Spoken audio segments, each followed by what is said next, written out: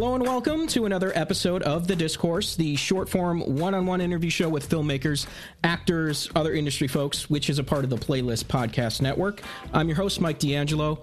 On this episode, I got to sit down with writer, director, producer, jack of all trades, Simon Kinberg, who co-created the Apple TV Plus series Invasion, which airs its finale episode on Friday, December 10th.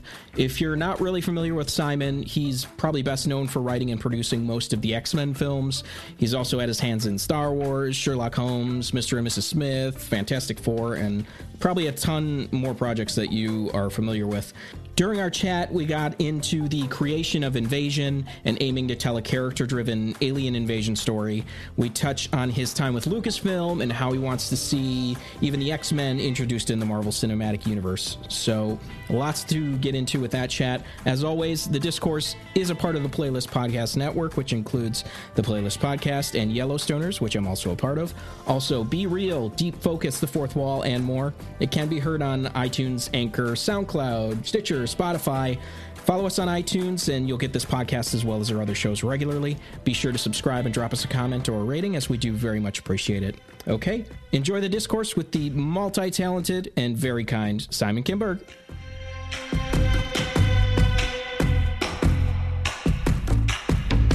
All right, Simon, thanks so much for giving me your time today. I appreciate it. Of course. Likewise. Thank you for the t-shirt. Oh, the sad thing is I didn't notice it until about 20 minutes ago. I'm like, That's I'm wearing awesome. an X-Men t-shirt. Better. Oh my God. That's so much better. That's incredible. It really is.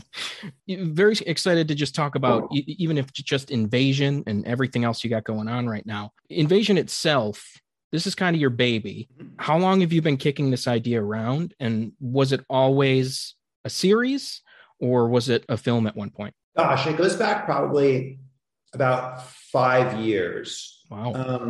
And initially it started with Audrey Chon, who's one of the executive producers of the show and runs my company, called me. I was in Canada. It must have been probably making an X-Men movie because that's the only time I spent kind of 8 years straight in Canada for various X-Men films. She called me and said that the TV rights for H.G. Wells' War of the Worlds were expiring and becoming public domain. And would I be interested? And I said, yeah, I love the book. I would be interested. That's where it began. That was the very first germ. And then I started thinking about it, and kind of immediately, as much as I love the book and I love the radio play by Orson Welles, I was thinking like the word worlds implies that actually it is a clash between aliens and our entire world, not just America or the UK as UK in the book, America as we've seen in so many movies and shows. And so I got excited about this idea of like kind of doing a mashup between War of the Worlds and Babel, where you could tell a global story, you could tell these intimate, really character-driven, nuanced stories against the backdrop of this massive alien invasion. And the alien invasion in some ways would just be this kind of magnifying glass on their interpersonal dilemmas and conflicts and crises. And so that's where it began. And I didn't know who the characters were. I didn't know what the continents were. I didn't know anything beyond that. And then I wanted to meet with somebody to co-write and co-create the show with me, just because, one, I was slammed with, I'm sure, X-Men stuff at the time. And also, I'd never worked in television. And I felt like I needed a partner. And I met with a bunch of different people, and David Weil was someone we immediately connected, had like a 4-hour meeting about this, saw eye to eye, more than anything like tonally about what we could achieve. And so David came aboard, and that would have been probably, maybe a year after the initial conversation with Audrey. And from there we built the show together, and it, went through twists and turns and found its way to Apple, who were really supportive of what we wanted to do. And it takes a while to mount something like this. So we've probably been making it for, 2.5, if you count prep, 3 years. So yeah, that's the kind of the genesis of how we landed at the episode 10 about to air. Yes. And a lot of alien invasion movies, at least, you say to yourself, man, there's a lot of plot here, but there's not a lot of character to really grab onto. And this gives you the opportunity to really invest in character. And obviously Apple has the money to make it look like a blockbuster. So did you feel like you were able to really wrangle the best of both worlds here, or is there more you really want to pull out? No, that was, I mean, the way you phrased it is exactly right. The intention was to combine something really epic with something really intimate. To really focus on the characters. Having not worked in TV, it's such a luxury to have 10 hours of storytelling as opposed to 2 hours of storytelling. I mean, the closest I've come is the X-Men movies, is when I get to, do multiple X-Men movies, which are basically like a serialized drama. So it's the biggest version of a TV show, but it's not quite the same thing. So yeah, it was like this chance to tell the micro moves of human life set against the macro moves of an alien invasion. And yeah, Apple, I have to say, as much as, yes, they were incredibly generous at supporting the show financially and giving us the tools we needed to create a really cinematic and global show and be able to shoot all over the world. But they were also, I think, even more, maybe not surprisingly, but they were equally generous in terms of supporting the vision of telling this from an on-the-ground, intimate, character, human perspective. And that's something that I think a lot of places, and having made movies, certainly, sometimes, places are scared that audiences won't have the patience or the care for the character work, and they really just come for the explosions, the popcorn, and the spectacle. And look, like, I've made plenty of spectacle first movies, some great, some not so great, some terrible. But the movies I'm certainly the proudest of, whether it's Logan or The Martian or even Deadpool. Of all those. Yeah, well, and but when you think about those films, they're very character driven and they're very emotional. I mean, when I said even Deadpool, I meant like, because I think Deadpool is sort of sneakily very emotional. So yes. That first movie is just a love story about a guy who gets sort of deformed and feels like, he can't go back to the love of his life until he fixes himself. And in the very end realizes there's nothing wrong with it. And I think that's like, if I were to tell you that story, you'd be like, well, that could be, a Sundance indie movie about a soldier who, gets his or her face blown off. So I was trying to take those lessons into the show. And Apple was really great about saying, take your time, like, live with these characters, like steep the audience in the lives of these characters. And with a series like this, the question is always, how much do you have planned out these days? Like, do you have a few seasons mapped out here? If it, goes for a second season, a third season or whatever, how much do you have mapped out in your head? Yeah. I mean, I went into it with a sense of how many seasons I thought that the story required. And in terms of the map, I would say, like sometimes when you Google online, you're like map of Europe, and you can either get the super intricate map of Europe where it's like got all the streets on it, or you just get like the map of Europe that shows you the countries. I think the map I have in my head of future seasons beyond season 2, let's say, I have a very specific map of season 2, but beyond season 2, I have the more of the country style map where it's like, I know the big moves of the seasons beyond 2. And 2, I know the streets. And I really approached this first season, which is in some ways the hardest to map, right? Because you're introducing so much and you're introducing a new tone more than anything. I approached this first season as like, when you talk about those alien invasion movies, I approached it kind of like the first act of those movies, but stretched out over 10 hours. In that, like, those first acts usually are like, you meet the characters, you see what their dilemmas are, you have a sense of what their arcs are going to be for the rest of the movie. The threat shows up, they quell it a little bit, and the worst threat shows up.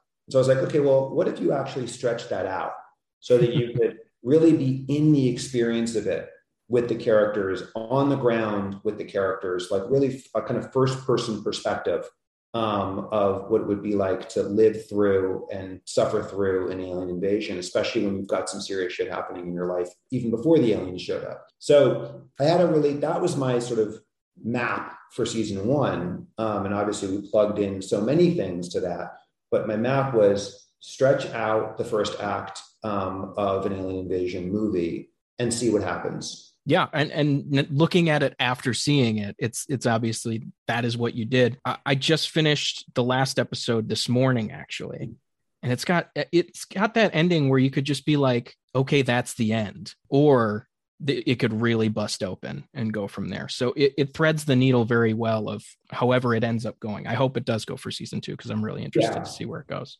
Yeah, I think the intention is, and the hope is that we busted open in season 2. Heck yeah. So you broke into the film world kind of more so as a writer than anything. Mm-hmm. Do you still consider yourself first and foremost a writer at this point in your career?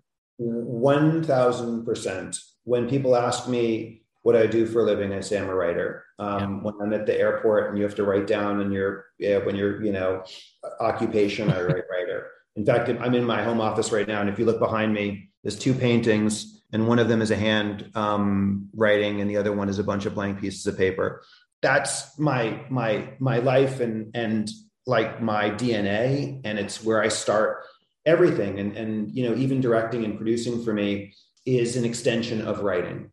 It's an extension of storytelling. So yeah, I am first and foremost a writer. I will always be that. I think where I am good as a producer is my ability to work with writers and my ability to work with story and character. Where I'm good as a director, same thing. It's my affinity for story and for characters, which all comes from a writer's brain. And I also think just temperamentally, I'm a writer, which is, maybe this is true for you too. Like, I'm happy in my pajamas at home. I don't need to be on a huge movie set to feel like I'm doing my job. I'm actually probably more comfortable sitting in silence for 8 hours a day, staring at a blank page. Amen.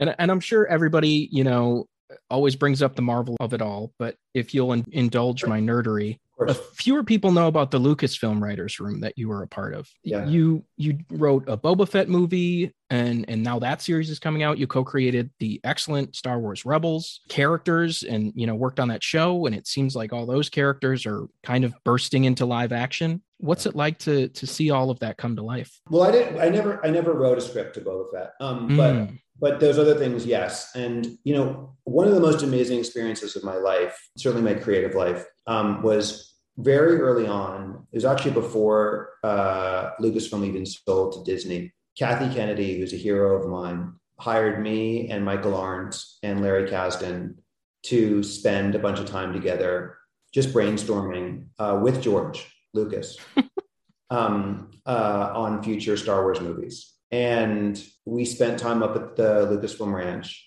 Skywalker Ranch, and mostly it was kind of like a writer's room. Yeah. We had whiteboards, and me and Larry and Michael and Kathy's team, headed by Carrie Hart, we would just work together during the daytime, and at night we would have dinner at the ranch, me, Michael, and Larry, and drink wine, and Larry would tell stories about the original Star Wars movies he worked on and the Raiders movies. And, it was like heaven. That was an amazing experience. And then getting to work on Star Wars Rebels, that was an amazing experience too, because Dave Filoni is an absolute Star Wars genius. Pablo Hidalgo, if you know about him, is like the Yoda of the Star Wars universe. He knows everything about it and has a great imagination. And so getting to work with those guys was really cool. I loved Clone Wars, and so came out of Dave's imagination largely. And there was just to give you an anecdote that you will appreciate, there was an amazing moment where Filoni wanted to show the pilot of Rebels, or the first episode of Rebels, to George. And so we went up to the ranch and we screened the first episode for George. And I remember, like, the whole time, I've never been more nervous in a screening of anything. I've been at premieres of movies that I've spent years of my life on. I've screened, I remember Mr. and Mrs. Smith, we screened a cut of it for Brad and Angelina. There was an early cut. That was pretty nerve-wracking, especially because I was like a kid at the time. But screening for Star Wars is probably the biggest reason I ended up doing what I do. So screening something literally sitting next to George Lucas that is based on his universe and in his universe was wild. And the lights came up, and I remember he looked at me and Dave, and he's like, "It's good. It's pretty good." which is very, very high praise from what I understand from George. And, I think it was one of the first times he'd seen, because before the movies had come out, I believe, it was one of the first times he'd seen a Star Wars new show or movie that, he didn't create or generate. And, but so anyway, that came up and I just remember this wave. I almost felt like I was going to vomit because I was like, this wave of relief came over me. And I just was like, I can now die and go to heaven or wherever we go on the other side, happily, because you've gotten the I don't even know what to call them, I guess, the gods, approval. So yeah, that whole process, Kathy was extraordinary to work with.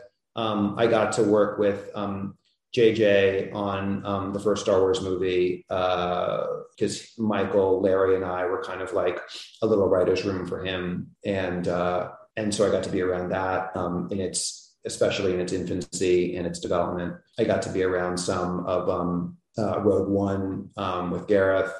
So I got sort of peeks into that world as it went, and I just got to be a kind of friend of the court. And it was, like I say, if you're a kid and suddenly your favorite toy comes to life and you get to play with it, that's a fantasy movie, and that's the kind of fantasy I was living. Is there a reason why you stopped? And do you see yourself kind of returning in the future? I just got busy with other things, and their focus also shifted away from some of the things that we were working on. So there wasn't any particular reason. And yeah, absolutely. And also my involvement would sort of wax and wane over the years, because sometimes I was so immersed in the X-Men universe that I couldn't really be present in the way that I needed to be present to focus on something as important as the Star Wars universe. And there were other times where I was more available and I was a part of it. So yeah, I would love to do more in the future. I love Dave. I love Favreau. I love Kathy. I love everybody involved, and keep in touch with kind of all of them in one form or another. So we'll see.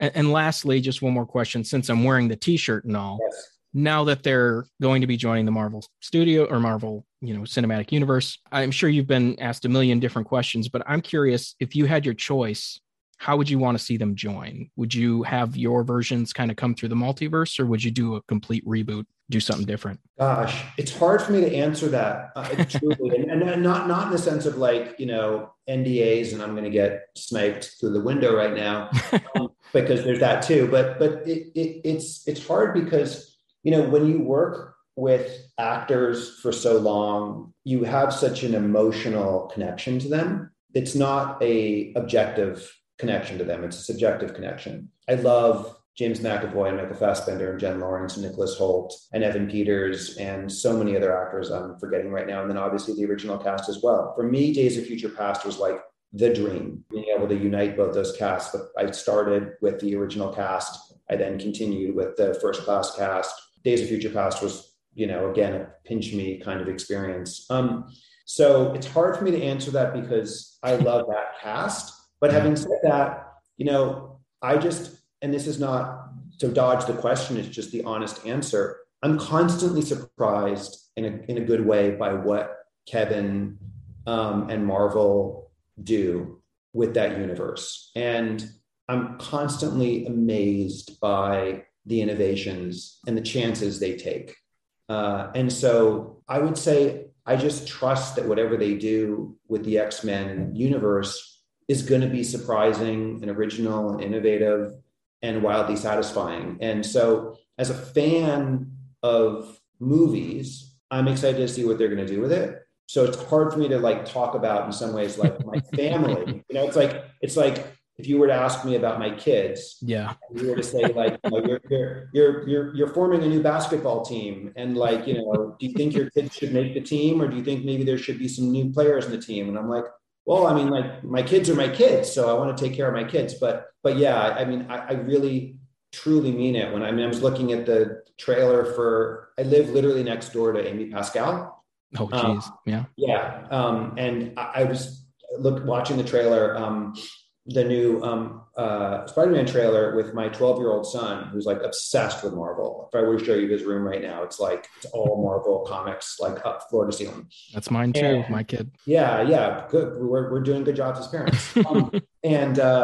And I was saying to him, like, we need to sneak into, and Amy's a friend, but I was like, we need to sneak into Amy's house and find her server somewhere where we can watch this movie, because I can't wait another week or two for it. So anyway, all of which to say, I'm sure it's going to be rad.